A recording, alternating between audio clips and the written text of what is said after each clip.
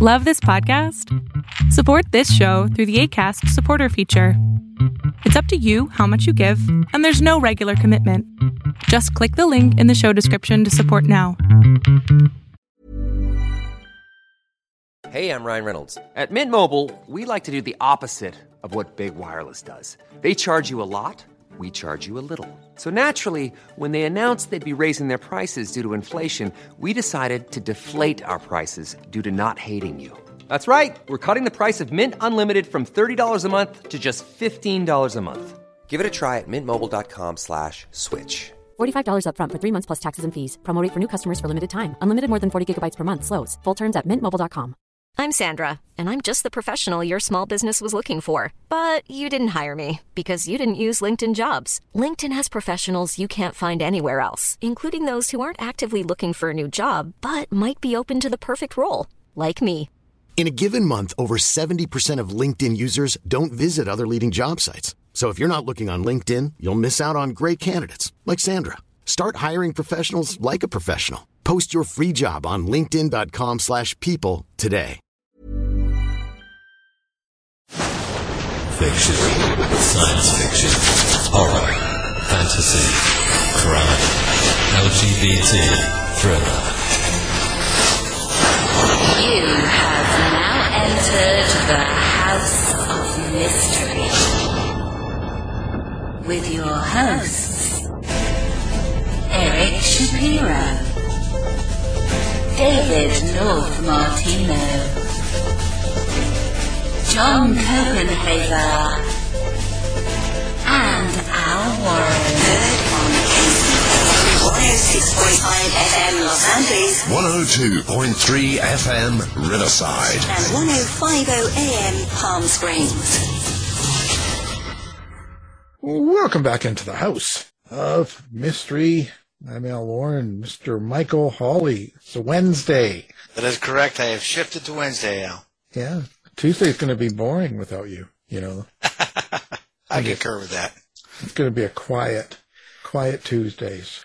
Tearful Tuesday. There you go. I like that. So you're out shopping last night. So you get lots of gifts. You get me lots of things.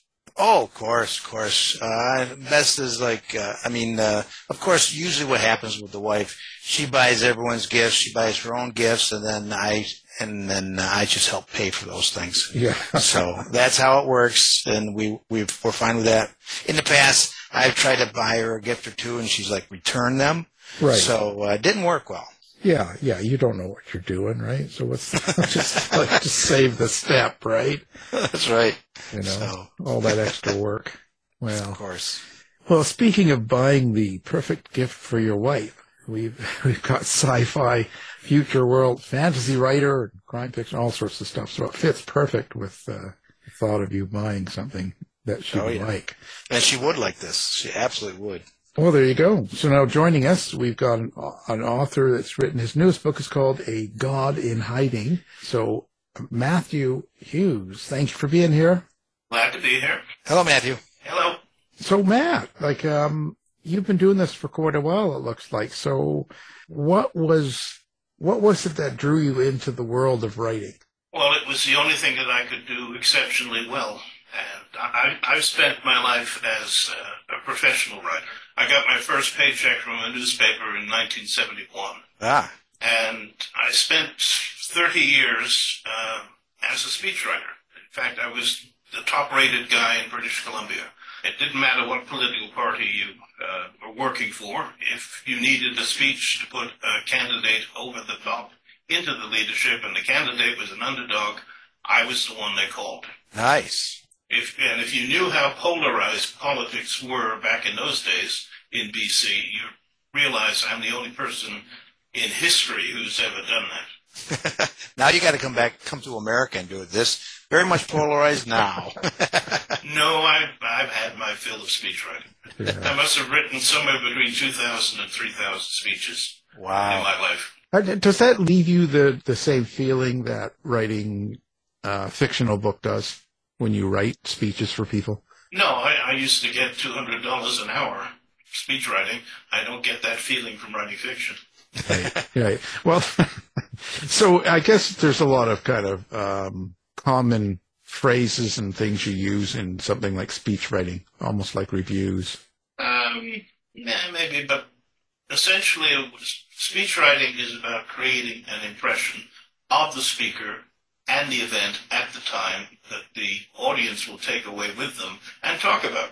Usually don't talk about the content of the speech. They talk about the impression they made on them. And that's the same thing with writing fiction. That's the result you get. There are OCD people who will niggle over every little detail and so on. But most people say, hey, I really enjoyed that. Or he tells a good tale. And that's what you're shooting for. Yeah, yeah. And so how does that translate into space opera or science fiction fantasy? Like, did you have a natural love for that, and that's kind of why you went that way? I was first intending, at the age of 16, I wanted to be a historical novelist. I was reading a lot of that in those days. But I was also reading science fiction, and yeah, I thought to myself back then I could write sci-fi, as I used to call it, before I learned better. And then it just sort of happened one day. It's a lengthy story, but I'll tell it to you if you don't mind. Sure. I was sitting on my couch in 1982, coming up to the Labor Day weekend, and I saw a notice in the Vancouver Sun that said there was a novel in a weekend contest for the Labor Day weekend. And I thought, I could do that. I've just got a new typewriter. I moved into a house that had an office where I could work from home. And so I could, not sleep for 72 hours and write. So I thought, okay, I'll do that. And I didn't give it much thought. I thought I'll just start and see where it goes. But I did think, I was reading a lot of Jack Vance back then, and I thought to myself, I'd like to do kind of Gulliver's Travels as written by Jack Vance. And that's what I set out to do. And it was a far future society, or several different societies, all sort of built around one weird idea, each one different. And I'd have this poor, helpless character who'd wander from one to another, and eventually some sort of plot or theme would develop, which indeed it did eventually. So I set to, and I wrote 27,000 words in 72 hours, and even had time to polish them a little. And I sent it in and did not win, because it turned out it was a deeply literary fiction contest.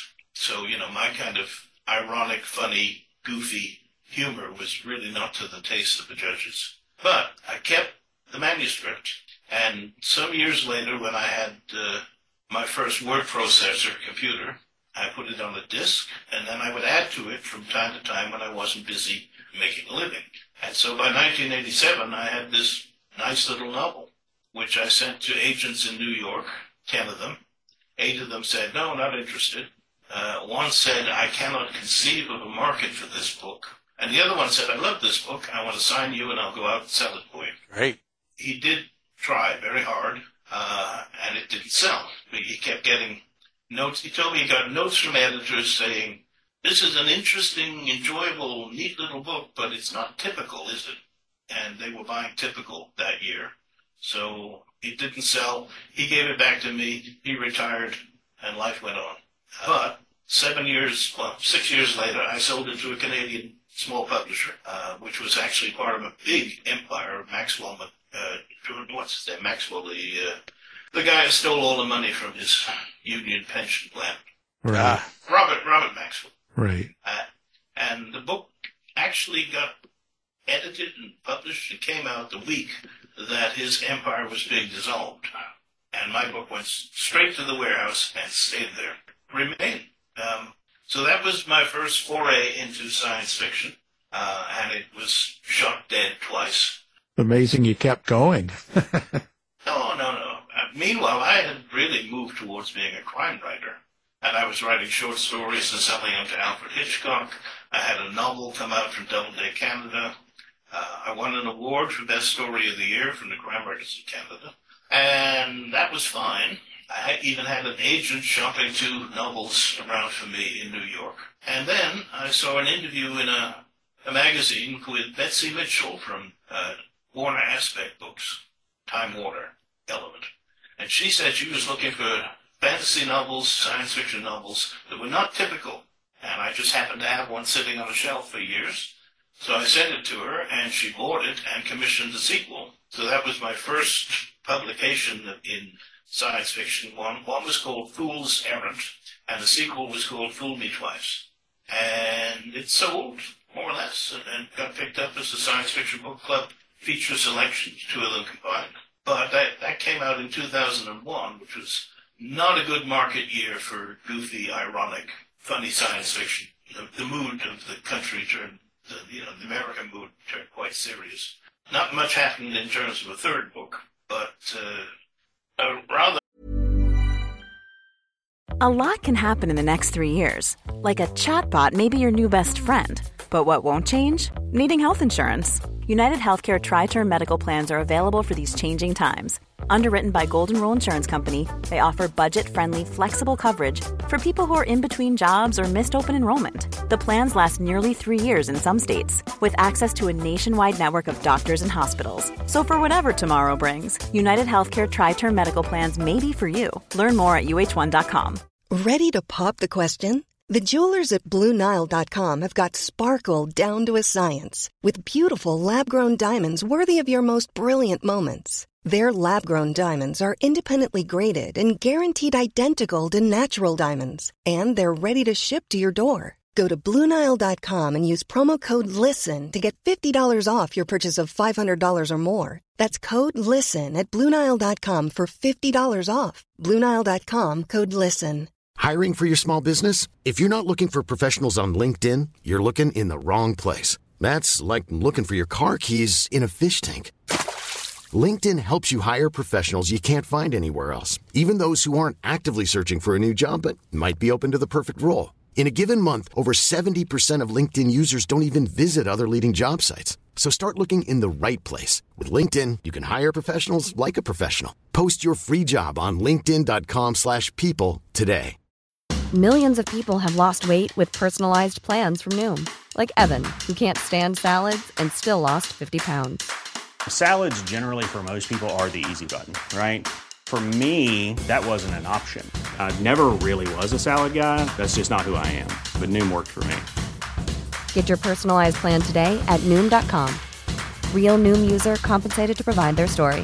In 4 weeks, the typical Noom user can expect to lose 1 to 2 pounds per week. Individual results may vary. Planning for your next trip?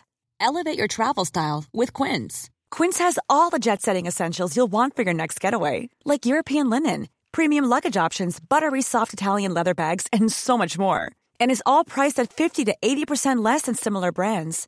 Plus, Quince only works with factories that use safe and ethical manufacturing practices. Pack your bags with high-quality essentials you'll be wearing for vacations to come with Quince. Go to quince.com/pack for free shipping and 365-day returns. Even when we're on a budget, we still deserve nice things. Quince is a place to scoop up stunning high-end goods for 50 to 80% less than similar brands. They have buttery soft cashmere sweaters starting at $50, luxurious Italian leather bags, and so much more. Plus, Quince only works with factories that use safe, ethical, and responsible manufacturing. Get the high-end goods you'll love without the high price tag with Quince. Go to quince.com/style for free shipping and 365-day returns. A prominent editor called David Hartwell from Tor said, after a couple of my books were reviewed in his New York Review of Science Fiction, he said, well, I'd like one. Why don't you write me one? So I wrote him one. And while I was waiting for that to come out, I thought, I really need to get my profile up. So I started writing short fiction set in the same universe as those three books, which I was calling by then the Arcanate universe. And I sent the first one off to Fantasy and Science Fiction. Within a week, I got a check in the contract, which I didn't know was unheard of.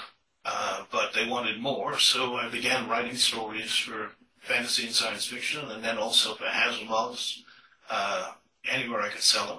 I suddenly found myself in the career of a science fiction fantasy author, even though I was a crime writer at heart. And then it just snowballed from there. Nightshade Books said, do you have enough stories for a collection? I said, sure, here they are. They published that. And they said, how about some novels? We'd like 3. So, okay, I did that too. Rolled on and on from then on as a science fiction and fantasy author that almost nobody has ever heard of. That's the odd thing. I know people who would cut their legs off to get into fantasy and science fiction for one story. It's the summit. It's the best, the oldest, finest science fiction digest mag. I think I've been in there 43 times. And in the bygone days, 40s, 50s, 60s, that would make me a megastar of science fiction authorship. But it don't now. It doesn't work that way anymore. No, it's all changed. Do you like the way the science, or not just science fiction, but the way publishing is nowadays? No, I don't. Okay. All the big freestanding houses, like Simon & Schuster and the Random House, they've all been combined into 5 huge conglomerates.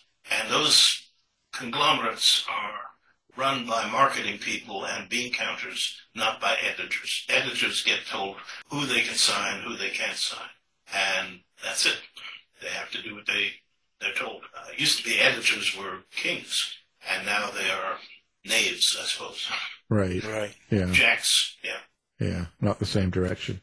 So when you do these like science fiction as compared to crime fiction, there's quite a difference in the writing. Which do you like doing better then? Which do you feel more natural at? Well, in recent years, I've done much more fantasy of a certain kind. Jack Vance had 2 main settings that I was influenced by. One is the space opera, and that's what I started doing. But he also had one called The Dying Earth, which is the last age of the planet, when science has retreated and magic has come back, and there are wizards and ogres and all kinds of stuff like that. And I have been writing in that milieu now for a number of years. I sold dozens of stories set in Old Earth, in the Dying Earth, to fantasy and science fiction and Lightspeed and others. And I've started writing novels, which I am now self-publishing rather than looking for a small press and then self-publishing after I get the rights back. So that's the one that's just come out. It's called A God in Hiding. It's a kind of sequel to a novel that came out in 2019, which was called A God in Chains. It's not a direct sequel. I took one of the minor characters from the first book and made her the protagonist of the new book.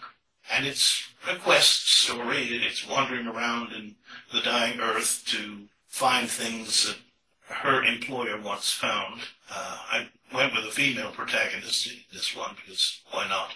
And I like it. I feel comfortable writing about vainglorious, not necessarily all that competent wizards.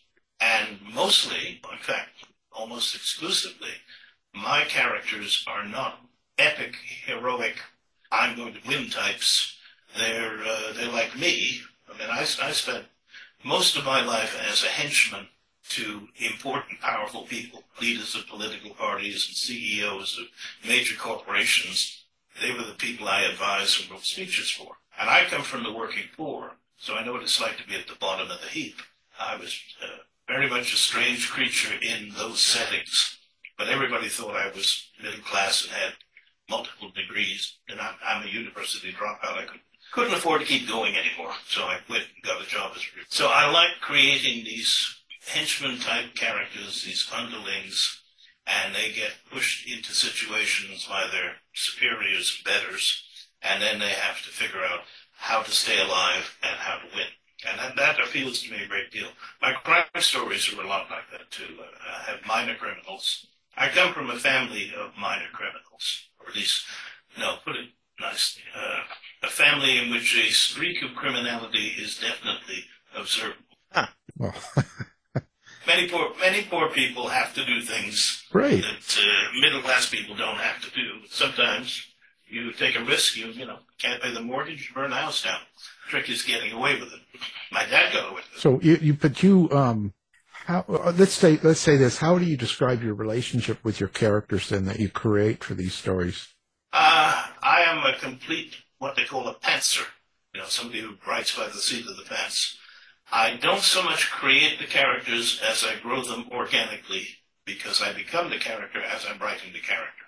And they tell me, the guy in the back of my head tells me what they want, what they want to do, what they don't want to do, and what to do next. And I sit down, I have a character, I have a general situation which is normal to that character, and then something happens that propels the character into a lot of peril and trouble, and we work our way out of it. But when you say that, you, in essence, become the character and you work your way through whatever scenario it is that you got them into, how do you think that changes you at the end of it? Oh, not much. This is normal for me. The thing is, I was a very successful speechwriter because I could internalize the worldview of the person I was writing for, even if I completely disagreed with it, which was often the case. I'm fairly left-wing, and I was writing for right-wing politicians and CEOs of billion-dollar corporations. So becoming the person I was writing for was normal. I had no actual training in it, but because I could do that and had a good way with words, that's how I survived for decades, doing that strange work. So you don't actually really feel like you've gone through some of the scenarios you put in then. You can separate yourself from that. Yeah, I have a mild sense of the emotions while I'm writing it. But no, I don't. I'm not actually psychotic. I don't become the character. Oh, well, that would be me. There'll be a lot of wear and tear, Well, some people get totally involved, wrapped up in it and stuff, and live through their character in a sense. And a lot of the events they go through, they feel, Yeah. And, depending on who you talk to. And so I always kind of get into that. So now you build these worlds, in essence, that the characters are in. Like you kind of make your own, living status and world for these people. How do you derive that? Where do you take that from, I should say? If I wanted to be fancy about it, I'd say I don't build it, I discover it. Right. Things occur to me as I'm going, and I put them in. One thing that goes way back to 1987 in that first book, I often wondered how we got from Jack Vance's science rocket ships and a world to a world of demons and wizards. And I thought, okay, I have an idea. And I threw that into the first book, Fool's Errand, just as an aside. At the same time as that, I was reading about Sir Isaac Newton and his life. And he started out as a dedicated alchemist. He was trying to turn lead into gold, that kind of thing. Right. And then somewhere along the way, he became pretty much the world's first scientist. And there was a change. And he was successful at both. And I wondered, did the rules change somewhere?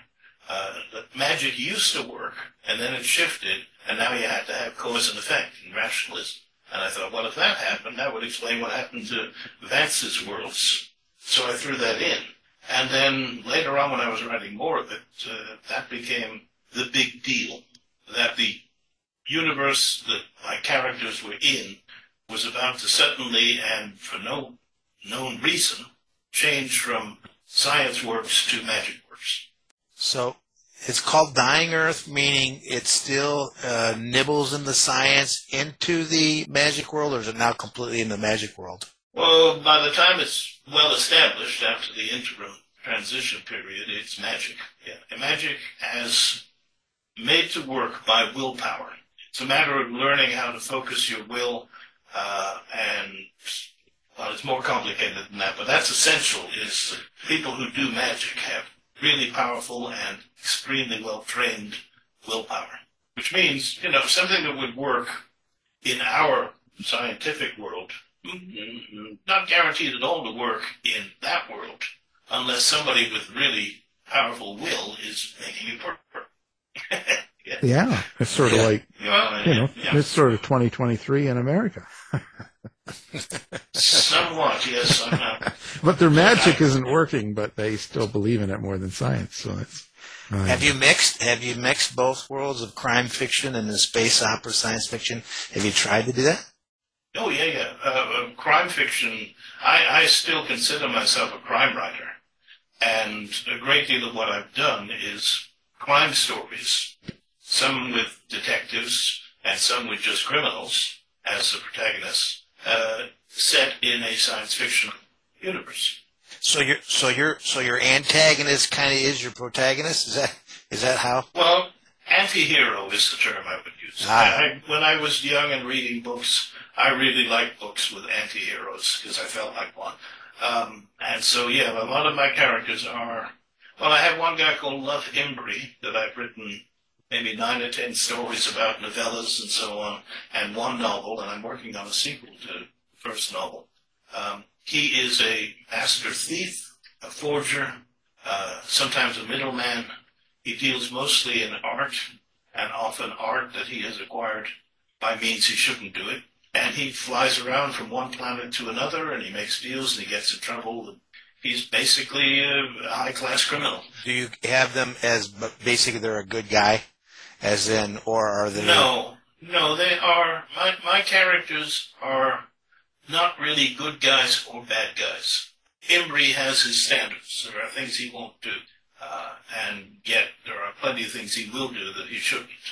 But this is how he makes his living. You know, most people who are criminals are doing it because that's how they make their living. It's not that they're bad people. The effects of what they do are bad on good people. But, you know, it's who they are and what they do. Right. I don't make any... I did write an origin story for Embry. He was a talented young fella who got sent to a boarding school, and there he came up against a kind of flashman bully, the character from Tom Brown's School Days, and got framed for something he didn't do and kicked out of the school. And then he thought, well, okay, if I can't do it my way, straight way, then I'll deal with the hand that's been dealt to me.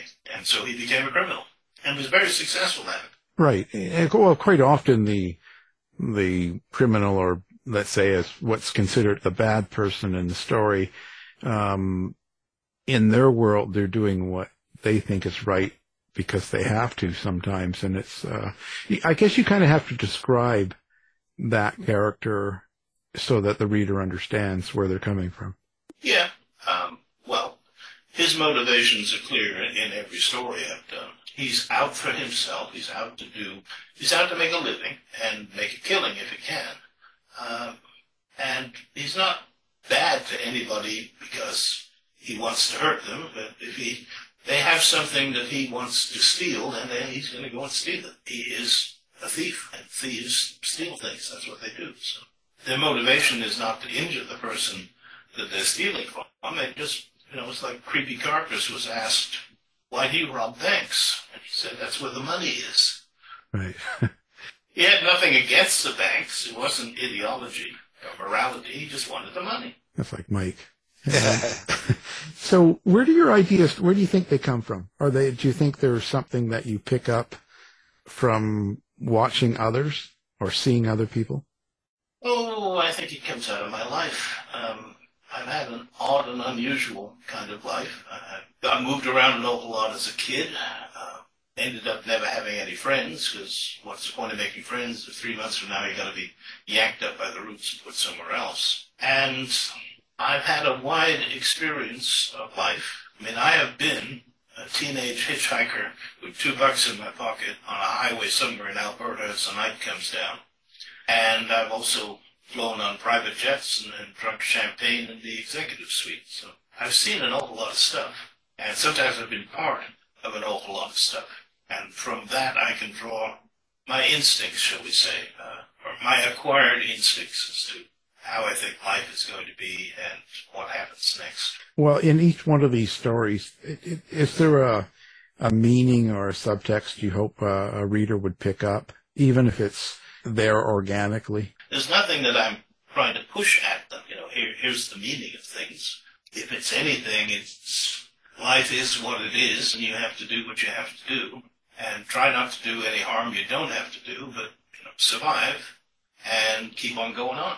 Well, there you go. And you keep doing it. Yeah. So now your influences, obviously Vance is a big influence for you. What in particular was it about Vance that you latched on to?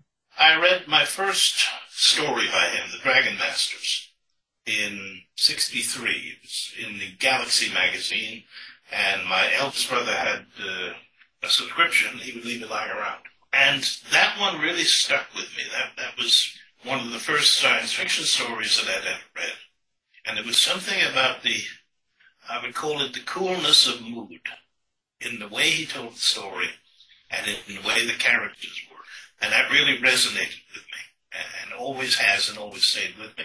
So there's other things. So I used to be enamored of science fiction and historical novel author, a guy called Lionel Sprague de Camp, wrote wonderful historical novels, very accessible to a teenager like me, but they were written for adults. And I liked his way of telling a tale.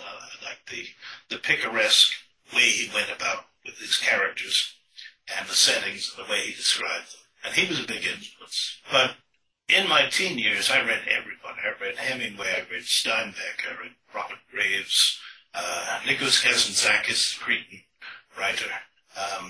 Everybody I could get my hands on. I lived in the library. My house was a dysfunctional place, not a happy place. So I spent most of my free time in the library reading books. When I wasn't reading books there, I would take books out and go sit in my room somewhere, which I shared with 2 or 3 brothers, and sit there and read. And I just absorbed a massive amount of story making and storytelling. When I got into crime writing, I was very much influenced by Lawrence Block and Donald E. Westlake, and Elmore Leonard enormously influenced me in terms of the style of storytelling, having the characters carry the story forward mostly on their dialogue. Very, very hard to do, and looked so easy when he did it. And others, James Lee Burke, I think is the most literary crime writer there is. He's wonderful. And people like Robert B. Parker, again with a unique way of telling a story that I very much admire and don't think I could handle it, so I don't try. And lots of others. I was a very eclectic reader.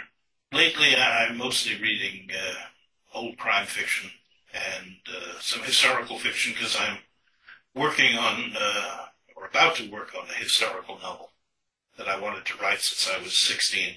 Which era would that be? That would be the immediate year after the death of Alexander the Great. Oh. Apparently, shortly before he died, Alexander sent a ship out to circumnavigate Africa because he was going to conquer that next. And nobody knows what happened to the ship, so I'm making it up. But I'm trying to make it up reasonably on the basis of what the Mediterranean world was like in that first year after he died, when it was chaos, in fact. But I'm waiting to see if I get some grants from granting agencies. And I've got an agent out pushing my big book, my magnum opus, and which is a historical novel, which won an award. I should plug that, I guess. Of course. It's a book called What the Wind Brings. And it's about a true set of events that happened in the middle of the 1500s when some African slaves were shipwrecked on the coast of Ecuador. This is about 40, 50 years after the Spanish had conquered the Inca, but they hadn't conquered this part of the world, the jungle coast of Ecuador. And the Africans moved in with the local people and formed a mixed society. And the conquistadors from up in Quito tried to reduce them, is the term they used to use, reduce them to servitude. And they outfought them and they outthought them, and they maintained their independence forever. So it's a happy ending story, which you don't usually get with stories of slaves escaping. Anyway, that was one I waited more than 40 years to write, and the Canada Council gave me a big grant, and I wrote it, found a small press for it, won an award, the Endeavour Award. I was the first Canadian title to win that cross-border award. in like 22 years. And now I've got the rights back, and I have an agent who is looking to see if some bigger publisher wants to take it on. And then we'll see what happens. Great. I'll give you the title again, because there are still copies around, even though the publisher no longer has the rights, but you can get them. It's called What the Wind Brings. What makes a good book, do you think? What keeps you reading? What is it? The character, the story? You mean now, or when I was a vacuum cleaner sucking them up? Yeah, before you, no, after the vacuum cleaner life, like today, like right now, what would keep you going back to a book or rereading it, let's say, for another time? Like, what is it? Well, when it comes to rereading, I can be 2 to 3 chapters into a book before I realize I've read it before, because my memory is starting to go Swiss cheese. Occasionally read. I suppose I read now for entertainment. So I will read like a Robert B. Parker Spencer novel in a day, and it's just candy. But it's beautifully done, candy. There's humor in there, and there's also twists and turns of plot. And the character himself, Spencer, and his sidekicks are also interesting people. Essentially, yeah, that's it. I'm looking for an easy style. I don't want to have to work hard at it anymore. I've done enough working hard reading. And a character that I can feel engaged by.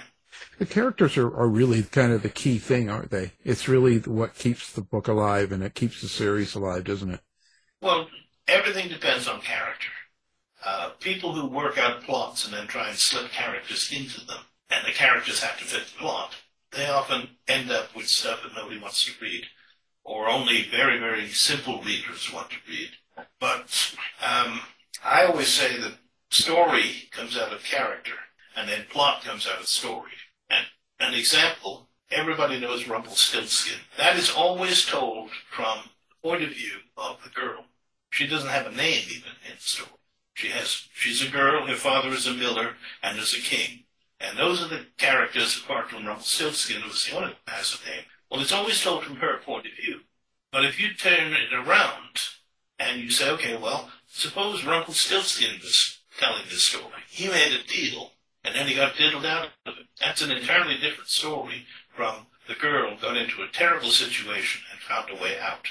And the same, her father, the miller, was a guy who used to brag and brag and brag and put his daughter in terrible peril because he told everybody, well, she can spin straw into gold.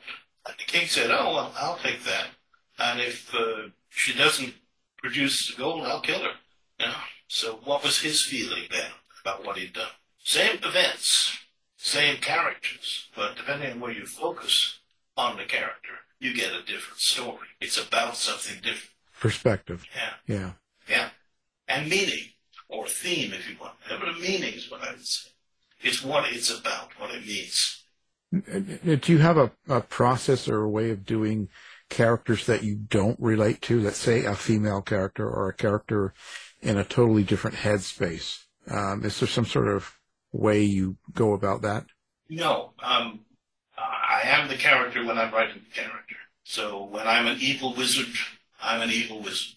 I'm selfish and vain, and I want what I want, and there's enough of that in me that I can put it into a character.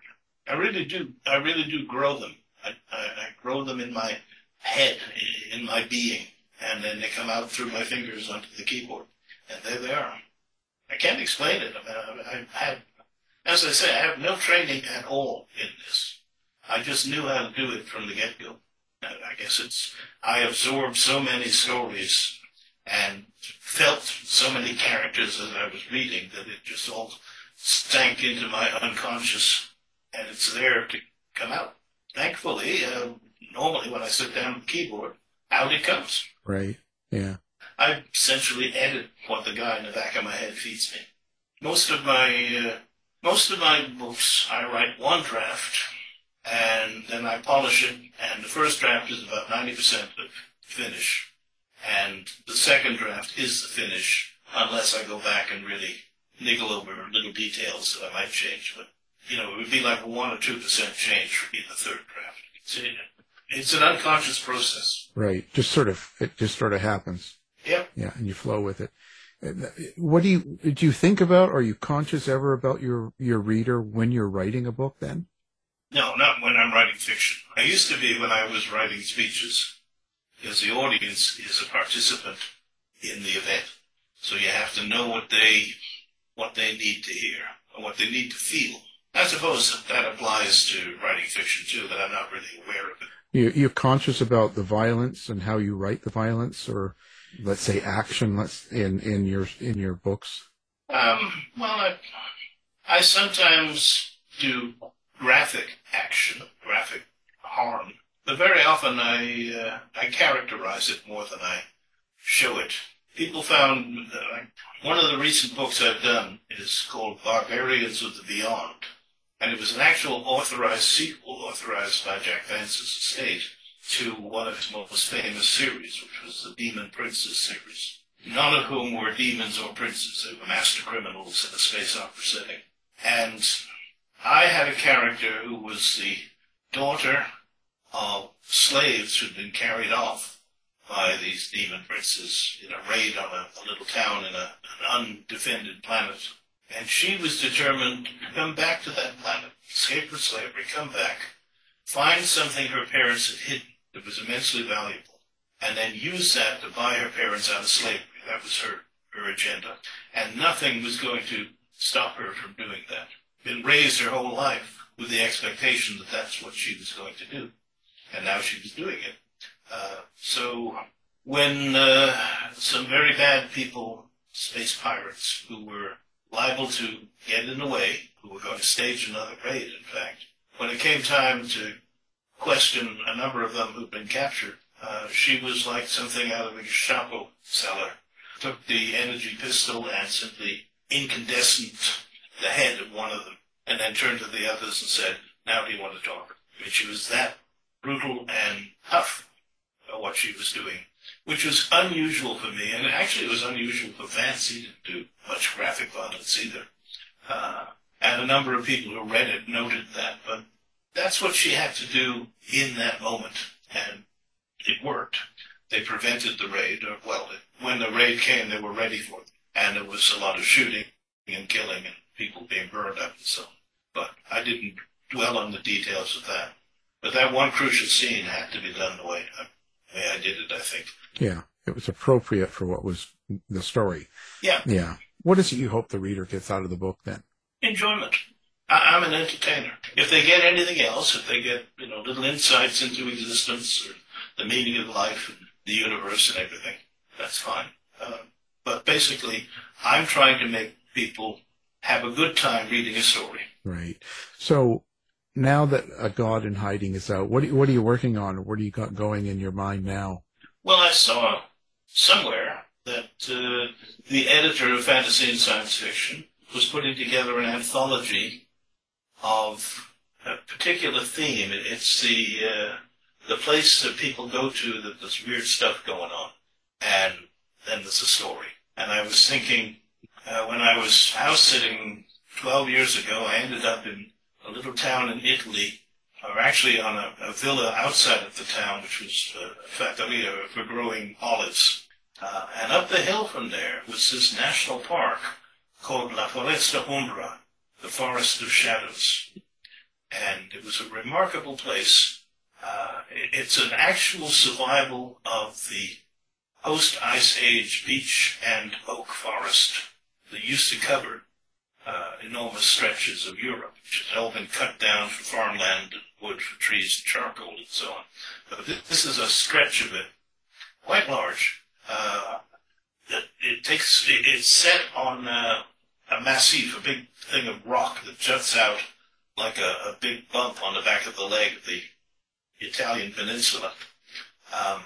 And up until the time the EU brought money in, there was really not much in the way of roads through it. There was mostly mule tracks that smugglers brought stuff up in. And so it's an actual ancient forest. It's got deer and wild boar in it. The light is like nothing I've ever seen, and I've been in a number of different forests. It's almost cathedral-like, solemn and dim.